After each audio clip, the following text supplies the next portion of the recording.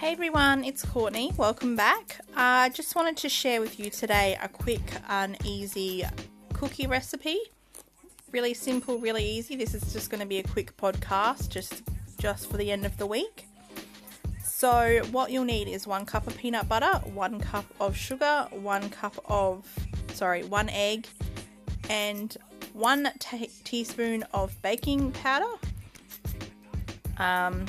Basically combine those 4 ingredients together, divide into 12 onto your baking sheet that you've just placed a sheet of baking paper on an oven tray, and cook for about 10 to 12 minutes. Take them out the oven, let them sit till they're cool. They'll be crispy on the, well, not crispy but hard on the outside, but really soft on the inside. Happy Friday!